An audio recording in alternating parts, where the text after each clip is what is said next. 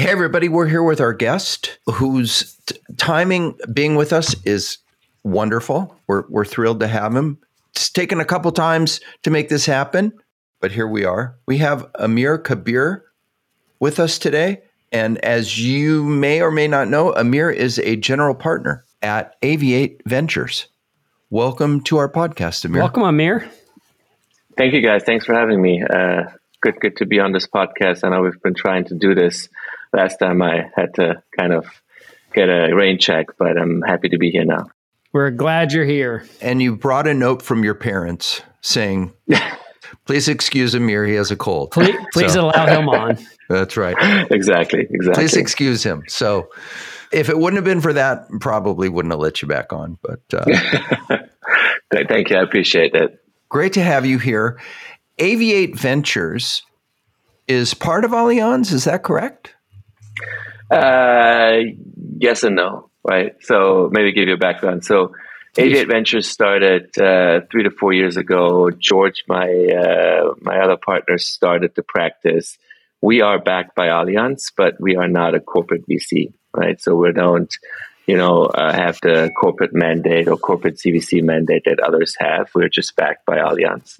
We're kind of a generalist fund, as you also can see from our investments. We have 3 areas that we kind of focus on. One is the enterprise world. One is healthcare and healthcare services. And the third one that I was brought on board is to kind of build out the fintech practice, which entails insurtech as well. And then we also dabble into deep tech, which could be anything from, sending satellites up to the moon or, autonomous vehicles or like hopefully in the future flying humans. I'm just joking here right now. So that's kind of that's a deep tech area, but we mostly focus on the early stage of a company. I kind of define it of like maybe first or second check-in if possible, right? Try to be very hands-on with the companies to look at the background of the partners. All of us have somehow been entrepreneurs one way or the other, have built businesses before, have dabbled into the entrepreneurship world. And bring the kind of expertise in their respective areas in terms of like healthcare or like the enterprise, the fintech. And I mean, my partner George, he has a PhD in physics, so I think he knows how that world works, and he dabbles into that world and others. And we try to invest mostly, I would call it seed or Series A stage, which hopefully we'll go back to these kind of designated stages of investment, because the last couple of years, a Series A company could have also been a Series C company, right? Given how much money they've raised. Right. But, typically do like $2 to $3 million initial check, right? I've done $500,000 checks, and I've done $4 million checks. So anywhere in that range, we try to play in. And lead rounds as much as possible, very conviction driven in that process, very either having a conviction around a topic that we dig into, try to understand more and find a company, or we come across a company and think like this is a very interesting area and try to understand more and go from there. So I've got to ask you a question. We've had a number of VCs on, talked about all their different where they like to come in. Early is not uncommon. Tell us why, for our audience, I mean, other than the obvious of it's nice to get in at $1 million and then the company sells for $4 billion. Sure, right? That's obvious. But why early? Why be early? For us, and for me specifically, speaking for myself and probably also for AV8 in general, I think we want to be early because we want to help build companies as well, right? So, and that means like, there's a big range for what it means to build a company, right? From the outside. But I think for us is like, hey, we have some sort of an expertise on the team with the people that are on the team that have, dabbled in those sectors for decades or 2 decades, right? So we have seen something, right? And we want to be helpful by, navigating those startups early on, and, help them grow from the early stages to like the later stages. Right. And I think for me personally, also, it's the exciting part, right? I think, the unknown and like, hey, being really hands-on with someone, helping them navigate. And that's, I think, the exciting part. Whereas when you go late stage, most of the stuff, quote unquote, has been figured out, right? Hopefully in the later stages, companies have product market fit. And then from there, there is a different skill set and different thinking around the company. Whereas if you go from 0 to 1, or even let's say from 1 to 2, there's a different kind of skill set and thinking needed, and how you navigate, processes, people, companies, fundraising, and so on and so forth. So I think that's the exciting part for me when it comes down to early stage that I like. And just working with highly, ambitious entrepreneurs that, really want to build something and are very hands-on and scrappy. I think that's the exciting part. And obviously, if you get in early, I don't know the statistics, but, there is very far and few in between who get in very early and eventually make the $10 billion exit, right? So realistically speaking, getting those is great, but, it's not as easy as everybody thinks. It's right. It's not where the bread and butter is. The bread and butter is when you get in early with a company for, like you said, a couple $1 million, do you have a specific ambition that you're after? Do you have a number in your head? We hope that we see that this could go to this point. I think this is a question always, right? And I feel, and I have this conversation with my partners and others, and when I think about it myself, I think there's a couple of things that have to come together to come up with a number, right? When you invest in a company, you obviously look into a market and see maybe what have been other maybe acquisitions have been in that sector, right? And how potentially this company could end up, right? And once you do that, you try to understand, if I put in, let's say, $2 million at, let's say, 20 million pre, I get a 20 million post, I get 10% of the company.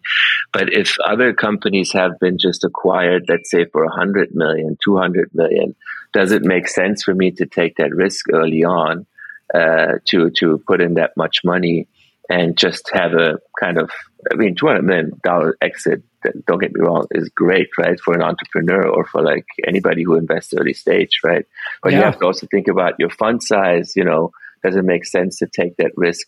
And is it better to wait for another company who has maybe more upside potential, right? These are all the things to think about. And obviously we look at markets and always hope that these companies will be eventually $500 million, $1 billion, or even more acquisition targets or companies or IPOs, right? You hope for that, but very far and few happen. And I think obviously the last 5-6 years in InsurTech, we were all kind of blurred a little bit because a lot of companies in the InsurTech world were easily at $1 billion companies. So now the question is, can the next wave of InsurTechs that are actually in a similar field really be $1 billion company, right? So long answer, but I think it's really hard to go into that and be it really depends on the entry price, right? And then what the exit price is, right? So if you get in, again, very early on and with a small check and you have some meaningful ownership, because a lot of entrepreneurs also make the mistake and be like, oh, this is the only round I'm going to raise. I'm not going to need money anymore. I'm like, well, I have not seen many companies that have done this, but okay. So there's going to be more capital coming, more dilution is going to come to you, to me, to everybody else. So you have to put in more capital. Does it make sense for the outcome that we're expecting? Tell me this, what draws you to a prospective company? What are you looking for? What sparks your interest and makes you want to start looking at investing in a company? Yeah, I think the way I look at it, are we talking? I think we probably talk about InsurTech obviously on this podcast, right? I think I spoke about this, and for me, having been in the InsurTech world now around, I think 10 years now, when I did my first investment. The question for me right now is we have seen the first wave of InsurTech, version 1, which kind of paved the way for what people are building right now. The first wave kind of, and I put a timeline out there. I don't know if you guys saw it, the last 100 years in insurance that I kind of put together to understand where do we come from, where are we going. right? And what has happened, and how did this whole insurtech thing happen, right? Right, and how does the technology came into play? And it's not really something that new. Like, technology has been around within the insurance world for quite some time, but I think during like the 2000 era, 2010 specifically, I think Metromile was like one of the first kind of insurtechs. I think the Climate Corp, started that, and then David Friedberg kind of went to Metromile. And then from there, all of these kind of MGA plays started. Mm-hmm. And the first wave kind of focused on, I always call it the traditional lines of businesses, as we have seen, yes. Right? Home, auto, renters. I think they were probably the easiest way to kind of show that there is a way to build kind of a digitized venture backable company, right? Yes. And I think for me now, the focus has kind of shifted in the sense of like, I'm still interested in digital distribution. I'm still interested in new products and new risk models and stuff, but mostly on, specialty or, niche kind of businesses, right? As you can also probably see from my investments, like I've invested in manufactured homes insurance, right? Which I saw Covertree. Covertree, yes. Which for people is like, well, it's home insurance. Well, I'm like, no, it's not. It's kind of different. Like, mm-hmm. Try to get it, but you'll probably be ending up with a bunch of like agents calling you up because there is no digital product. And Covertree is kind of really the first digital product out there that kind of digitized the manufactured home insurance process, right? Then I've invested in Wax, which is collectibles insurance, right? Mm-hmm. So if you are a collector, you have, watch collection and, bags and whatnot, art.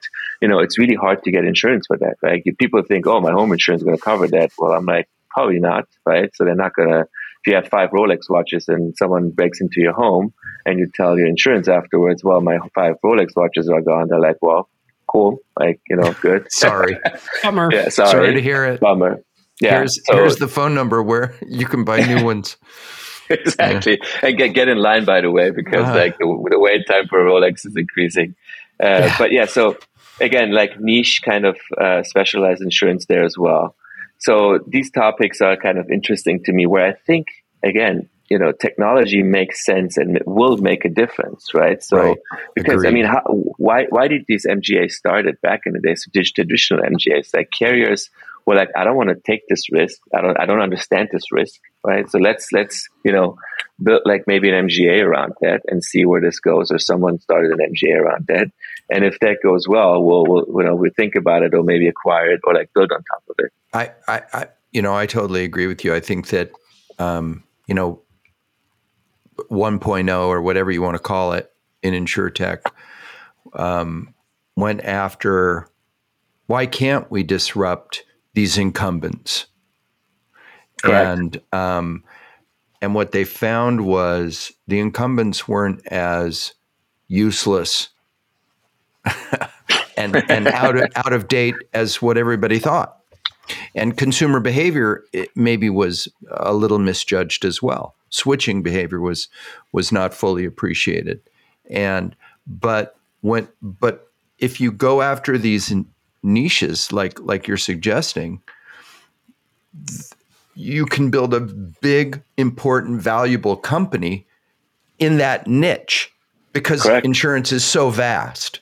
It doesn't have to be every home in America to make a big splash. Yeah, absolutely. It can be just a piece of what's inside of a home. Yeah. I mean, the way I think about it is like, and I thought about it a lot. I'm like, why did insurtech happen, right? Let's go back to the first principles approach, right? Why did insurtech happen? And I think, again, I have no background in insurance. I have no background in banking. Like I got into this from my tech background, and I've learned along the way, and I've seen along the way, and I spoke to a bunch of people. I think looking back at first principles is that a lot of people believed and still believe that, insurance is not really customer centric, right? Customer centricity has been missing, right? And, when you think about that, carriers define us as policyholders and not as customers. Mm-hmm. So maybe that kind of gives an indication of what they're thinking about us, right? Yeah. And maybe a lot of people also thought like, hey, cool, there's no customer centricity. We can just apply the same rules of customer centricity that has been around for other sectors such as consumers, marketplaces, and whatnot to insurance, but then quickly realized, well, that's not going to work out as well because, the thinking around insurance is not the same thinking that people have around Amazon, right? They don't want to talk with the insurance carrier every day. They don't need the 24/7 support. From my perspective, there is maybe 2 or 3 touch points that are important. One is obviously the buying process, right? So how can I get my insurance and how good, fast, cheap, whatever it is. The second most important, I think, is that if I have a problem, I want it to be solved and not run around circles. Mm-hmm. And the third, which is somewhere in between, maybe, is that if I want to renew or like there's price increases, is there a chance to think about insurance as well? And myself being in insurtech for so long, right? I see it myself. I have Progressive, I think, auto insurance, and I have home with someone else. But I don't go around and like start shopping stuff, right? So people think always like people go shopping. I feel like the people who go shopping are actually the worst people. You don't want them, right? So when I think about myself with my car insurance, I bought my car almost 2 years ago, and I have, I think, 4,000 miles down, right? I don't even drive, so I'm probably the best risk that they can ever have, right? But, I don't shop around, and I'm like, I always tell people, it's not worth it. My insurance is now, $130 a month.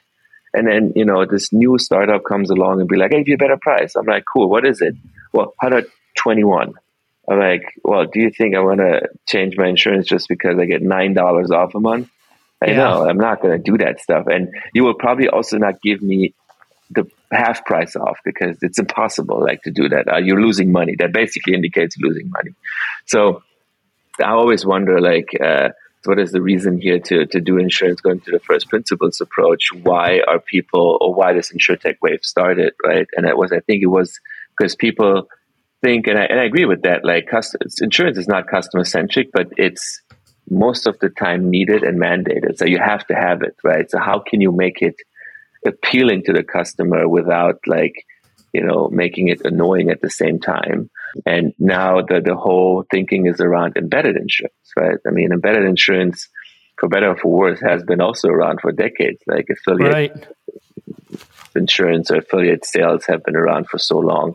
And why embedded is so interesting right now, I think, is because technology is advanced, right? We have so much access to different kind of data sources, which were not given back in the days. And maybe with those data sources, you can really build new insurance products or make existing insurance products more interesting, more the pricing more better. Yeah. Attractive and attractive. Right. And distribute in a way more interesting way, or a very interesting way, I should say. Correct. Yeah. Mm-hmm. So with that, what type of embedded insurances interest you? Is it home buying, auto buying? What are you seeing? I think all of the above, right? Because I think if you can make it really seamless and embedded, which I have not seen yet, right? There's always a startup that says I'm embedded, but I think the biggest challenge with this embedded, and again, all of these companies have that challenge. When you think about an MGA, the challenge is you need to have capacity, you need to acquire customers, you need to do yada, yada, yada. So, okay, fair enough, I get it. If you have the embedded side, you'll be like, hey, I don't have that because the customers are there. I don't have to acquire them, but you kind of are on the hook with the partnership side because if you're my partner and you tell me, sure, I embed your insurance product, the problem I have as the guy who is the embedded insurance guy is that someone else comes along and tells the guy, listen, you're getting 5% commission here, I give you 9. That guy's going to switch, right? So that's the problem you're facing over there, right? So I think this is the biggest challenge with those embedded plays is that, sure, you can get into those and you can get those partnerships and they work with you and, you get basically 0 customer acquisition cost and you share kind of your commission with them. But if someone else comes along and gives them 2% more, their incentive is cool, I take that. Right. A race to the bottom. It's it's interesting though, because I'm just thinking about the experience on Amazon today. It's not uncommon on Amazon when you buy something that you get that a screen comes up first and says, do you want to protect that, right? Do you want to protect your purchase for 2 years for this Correct. much money? And it's certainly pervasive. What's happening with embedded. You're seeing it on, in retail. Of course, it's always been, or it's been around for a long time in travel. Correct. Yeah, that's the best example. That's an example of someplace where it works and it's really easy and it's truly embedded. Correct. Are there other applications that you're seeing that are clever, creative, new that are coming forward today in embedded? So let's touch base on that, because I think there is a lot of opportunity there, right? Specifically on the travel side.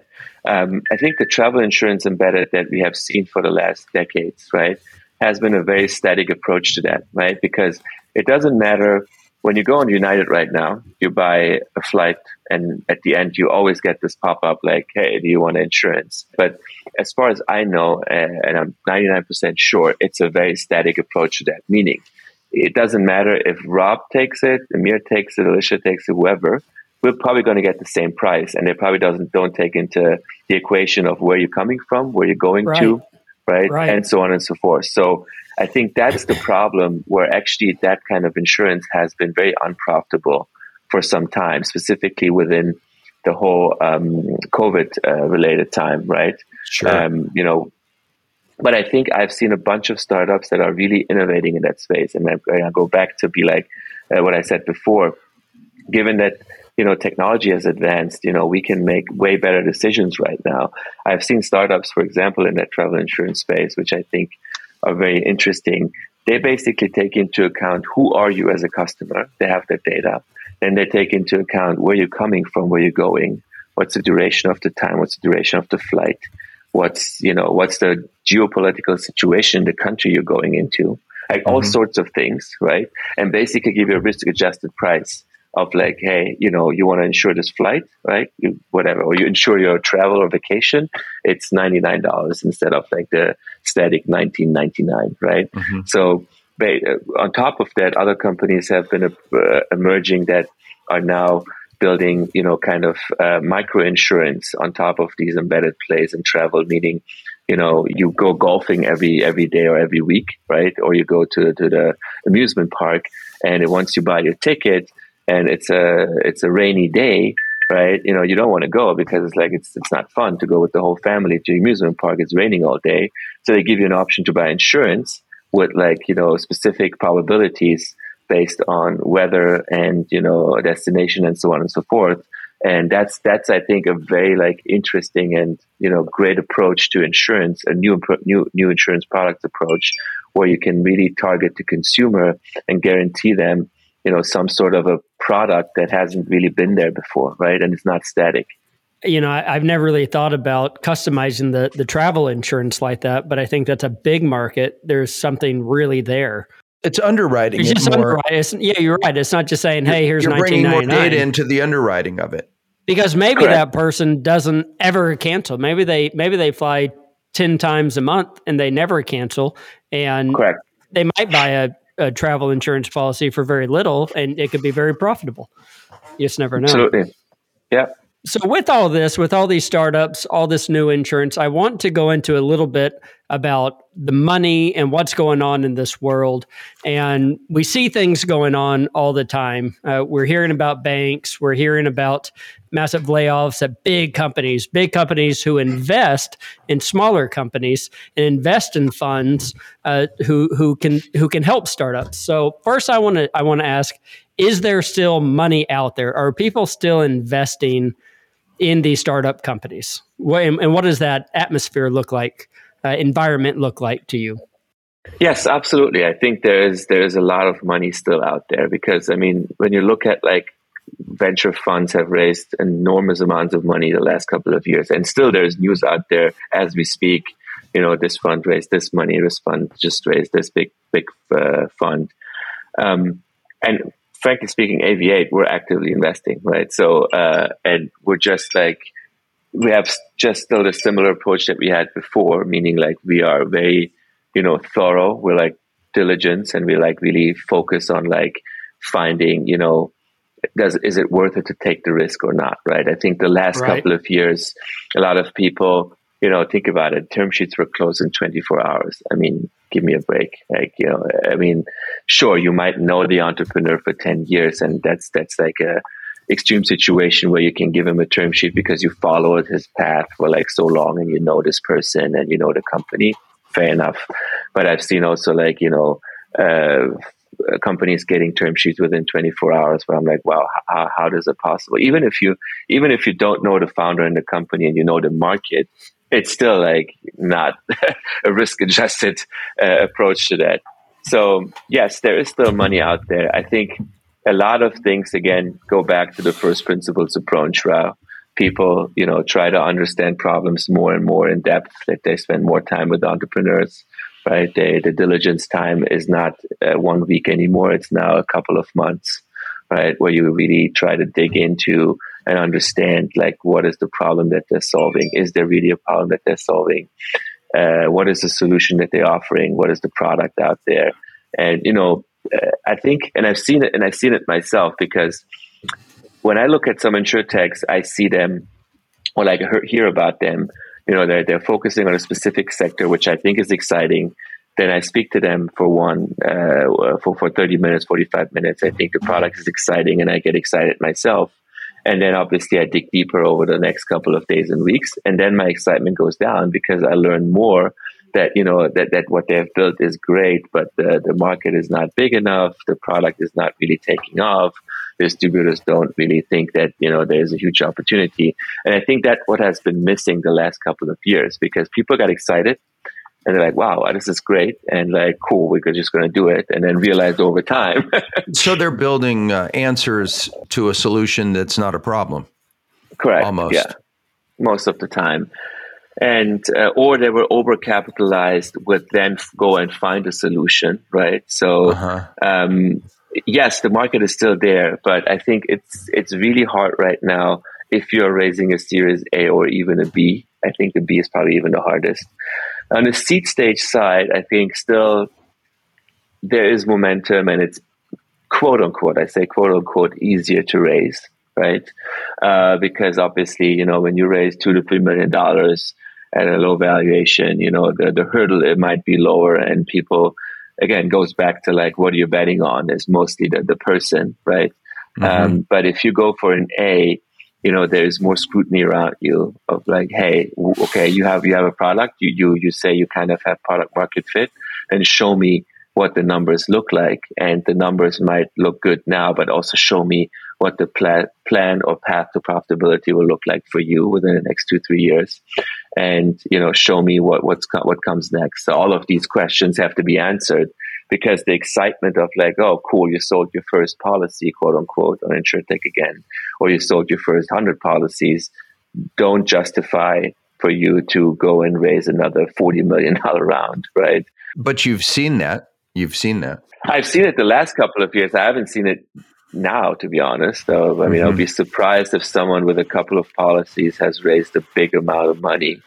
There's been some news going around the last couple of days of companies that raised a Series B with a big round, but I would love to see the numbers behind that as well. And I hope, and I'm sure that people those companies have the numbers, but I think that's where we, going to right now.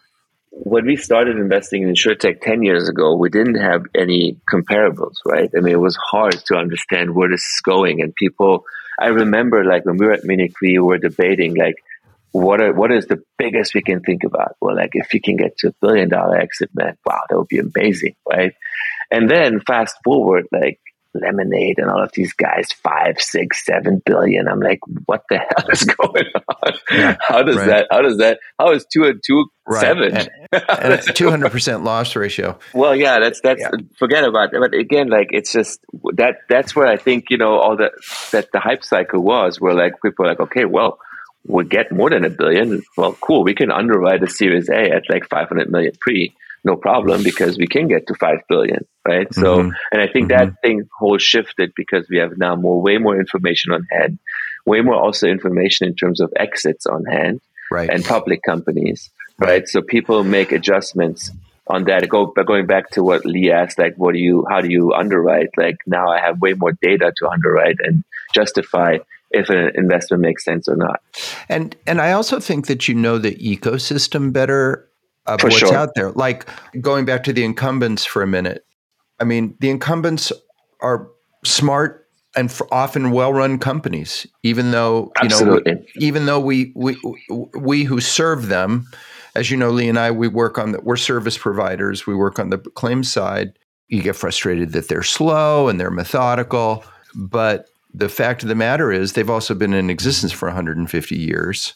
Absolutely. And I always say that. And they're making money, and they know how to do that, regardless of our perceptions.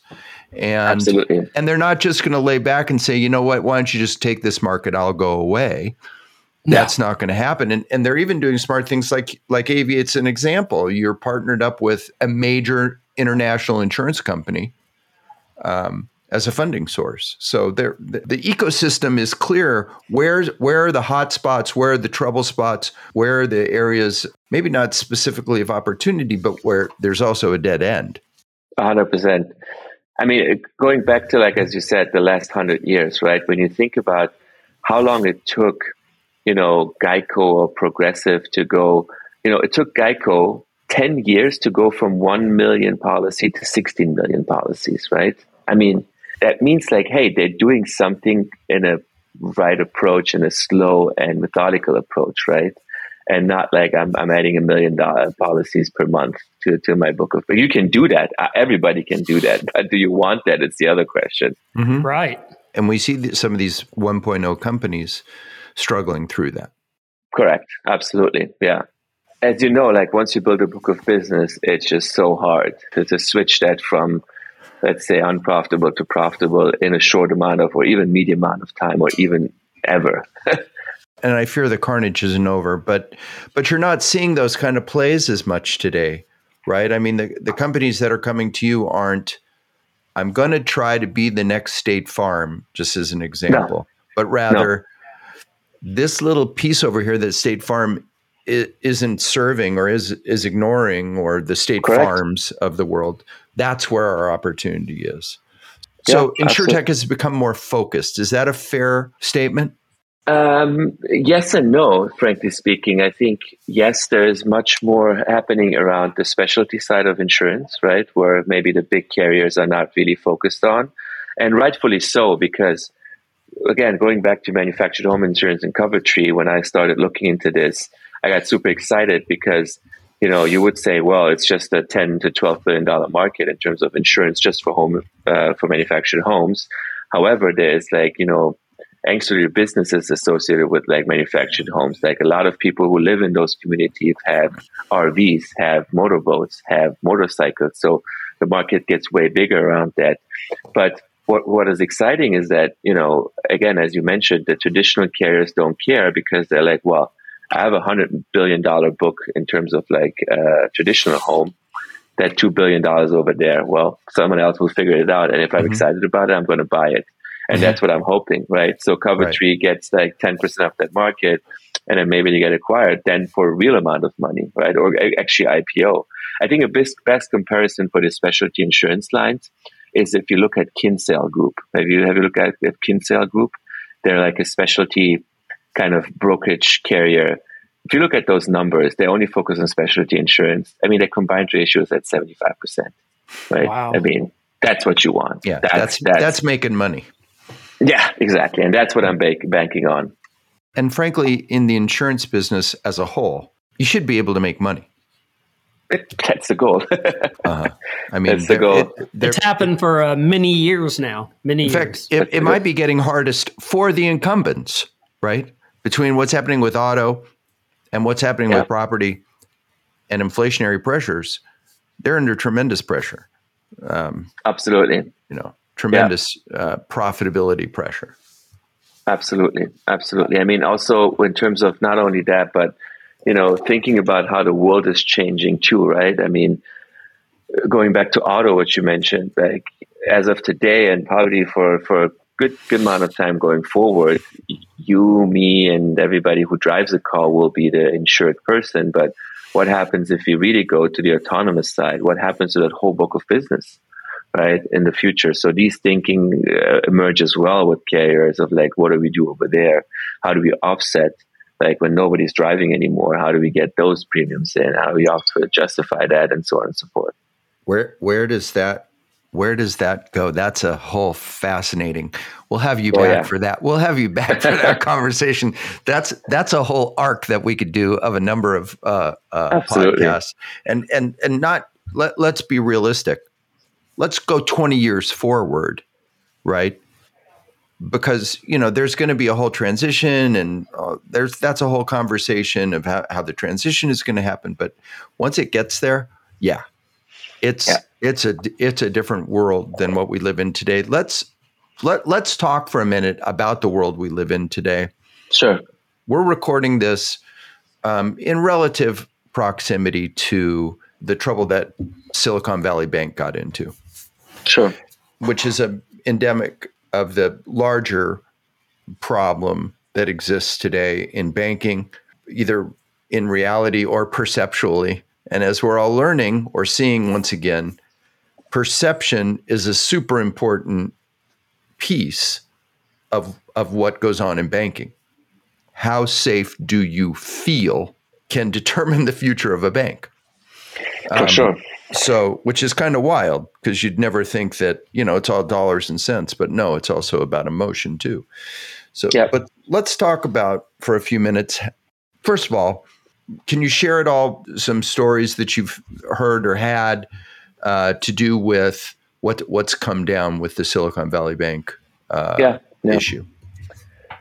Yeah, so I mean, it was quite some news for everybody, obviously, but I think there was a lot of things in the making, because I'm also kind of quite active on Twitter, and I feel like a lot of news break out on Twitter way before they break out somewhere else, or even on Reddit, right? So people have been like, pointing out to those issues earlier on, and I think it just like extrapolated one day when the thing happened with SVB. I think in general, it's kind of a bad and sad day for VCs, entrepreneurship, and startups. I mean, SVB has been around, has been a core pillar of the VC industry, and not only that they are kind of the core bank for this ecosystem. I think what people are trying to say is that they understand us, right? They understand if you tell them, listen, I raised $2 million from AV8 and I need a bank. They're like, sure, here is your bank, right? Now try to go to the traditional incumbents, the Bank of Americas and JP Morgans, and tell them, well, I raised $2 million. I gave 10% of my company. I need an account for that. They'll be like, okay, well, what do we do now? Like, you know what I mean? Like, that's, I think, the biggest problem that people are shocked about, because there is nobody to go to, more or less, to be like, hey, can I bank with you? Which per se was also kind of a risky endeavor as well, because everybody was kind of banking with them more or less on the early stage side or mid stage side. That's one thing. And I think from the VC perspective too, you had this confidant or a confidant on the banking side where your startups can go to and get banked with, but also the whole notion of venture debt, right, is a big topic as well, because venture debt has been also a core pillar of the venture industry and the financing industry for startups as well, right? There's one way to raise money, which is equity, right?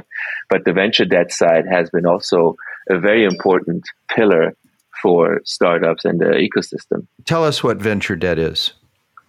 So venture debt is basically means like you get a loan from the bank, and that's based on you, the startup, what you're building, maybe the traction you have, and also how much equity you have raised that, make it a more securitized approach for the bank to give you a loan. But most of these companies that get venture debt, and it's a different topic we can talk about, have no meaningful revenue, or if they have revenue, they're not profitable, right? So how do you service that debt is always a question. But it was always a way for startups to extend run rate, right?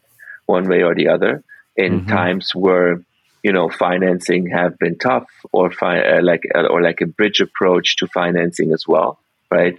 Because some startups, might be at a cusp of like a Series A and a B, and they're like, hey, if I would have just like $3 million more to like go from this stage to the other, I could easily raise the B, right?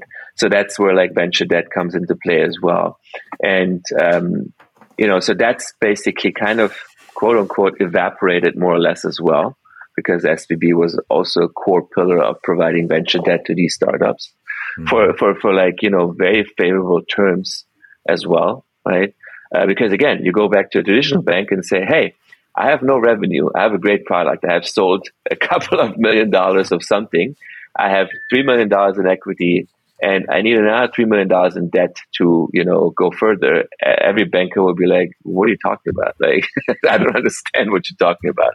So how do you securitize that as an early stage company that might have some IP or not, might have some sort of a product that you can sell? So SVB again was the bank that understood all of that, right?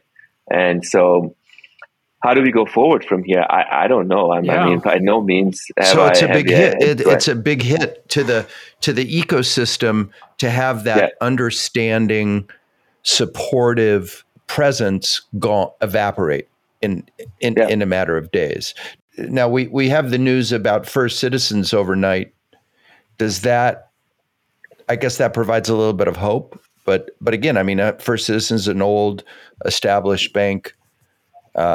From a different, really, I mean, let's take it back a little bit. I mean, it sounds weird. Forget about the venture ecosystem and SVB. I think the whole, think about the average Joe and you and me and whoever who is banking, right? It's like, how do we deal with that in general, right? Because as of now, and why this happened with all of the other banks too, is with the so-called bank run that everybody's alluding to, because people didn't feel safe with those banks anymore and thought they can bank with like the bigger institution that are quote unquote bank run free or collapse free, too big to fail, right? And I think an interesting fact here is too, going back to SVB, is that a lot of, interestingly enough, venture-backed companies, these neobanks, have been emerging as the rescuers or merciers, right? Because startups, startup neobanks that have been funded by the VC industry, startups are not going to them to bank with them, and so on and so forth. So there's been a whole shift in the market. I saw a pie chart actually, I don't know, yesterday, a couple of days ago, where deposits have been flowing into from these startups. Obviously it's the big banks, but then also a couple of smaller venture-backed neobanks are in the mix as well, right? So I don't know where we go from here. I mean, there has been a consortium of VCs that came together, like the big, tier 1, tier 2, tier 3, whatever you want to call them, that have really big dollars, the big brand names and so on and so forth, and tried to put a statement out there of like, hey, we support SVB. We're going to tell our venture-backed companies to go back to SVB. So I think the notion is, let's see how that evolves. Again, I think that the plane is still in the air. It hasn't landed yet. Right? We don't know what's going to happen as of now with all of these banking entities and specifically SVB. I have friends at SVB and people I have known for years, good friends that, are there. So I hope that it resolves for them as well, because again, these guys have been working that's an interesting fact as well. And I saw that lately. Most of the people that you see on LinkedIn, when you look at how long they have been with SVB, that shows also how interesting and cool this company has been, because most of these people have been with SVB for 10, 15 years, right? As managing directors and so on and so forth. So it's kind of sad. So what does it mean? Does it mean anything other than the effect maybe on the startups, but what does it mean for the venture community? Is the banking and the health of the bank critical to what you guys do? Like you were saying, it was wonderful to have a supportive partner, to have a debt facility provider, but is what's going on in the banking world, does that affect the VC world? Oh, for sure. I mean, a lot of actually VCs and emerging managers that are so-called emerging managers that raise new funds or new funds in general have been banking with SVB as well, right? So they were also the banking entity for venture capital funds. So that's also another topic right there, right? It's not only the startups, but also the venture ecosystem as a whole. So I don't know how that's going to be affected. I mean, the third topic too, I don't know if you guys saw that, is that SVB was also a big LP and capital provider to funds again, right? So there's a whole intertwined situation here that, you know, people are trying to solve one way or the other. I think the easiest problem, quote unquote, to solve is, where do these startups going to bank, right? Sure, they're going to find another entity. Cool. Mm-hmm. Someone is going to find a bank that's going to take the money of startups. But, you know, the bigger topic is that, where are going to VCs bank now? Maybe, right? Where are going to be find the venture debt providers? And there are, again, entities emerging. Like, I got a couple of emails from people in my ecosystem. You know, we're here to provide venture debt. Family offices are stepping in, actually, of like, hey, we provide venture debt to startups to bridge them to the next round, and so on and so forth. And so there is movement, but I think we have to somehow hopefully go back to like some sort of a normality where we know what the status quo is. It's an absolutely fascinating time. It's so dynamic. Just in the couple of minutes that we have left, what was it like those few days? You know, on Monday of that week, everything was fine. Like you said, there were whispers out there. Correct. You know, to Twitter, there was information out there. Then on Wednesday, it was like, wow, do I smell fire? And on Thursday, it was burning to the ground. And being in your position, what were those few days like that week? I mean, you must have had investments who had their money at SVB. Absolutely. What were those few days like? Were you? It had to be harrowing. It was. I mean, most of the time, you know, there's so much you can do as the investor, right? I obviously spoke at length with my portfolio companies, and it was more like to keep cool and calm them down, because we didn't know where things are going. We didn't know who's going to step in, if someone's going to step in, what's going to happen. You know, some of my startups were able to get money, or some of our portfolio companies were able to get their money out before the FDIC stepped in. Others actually initiated the wire, and, you know, before so FDIC came in.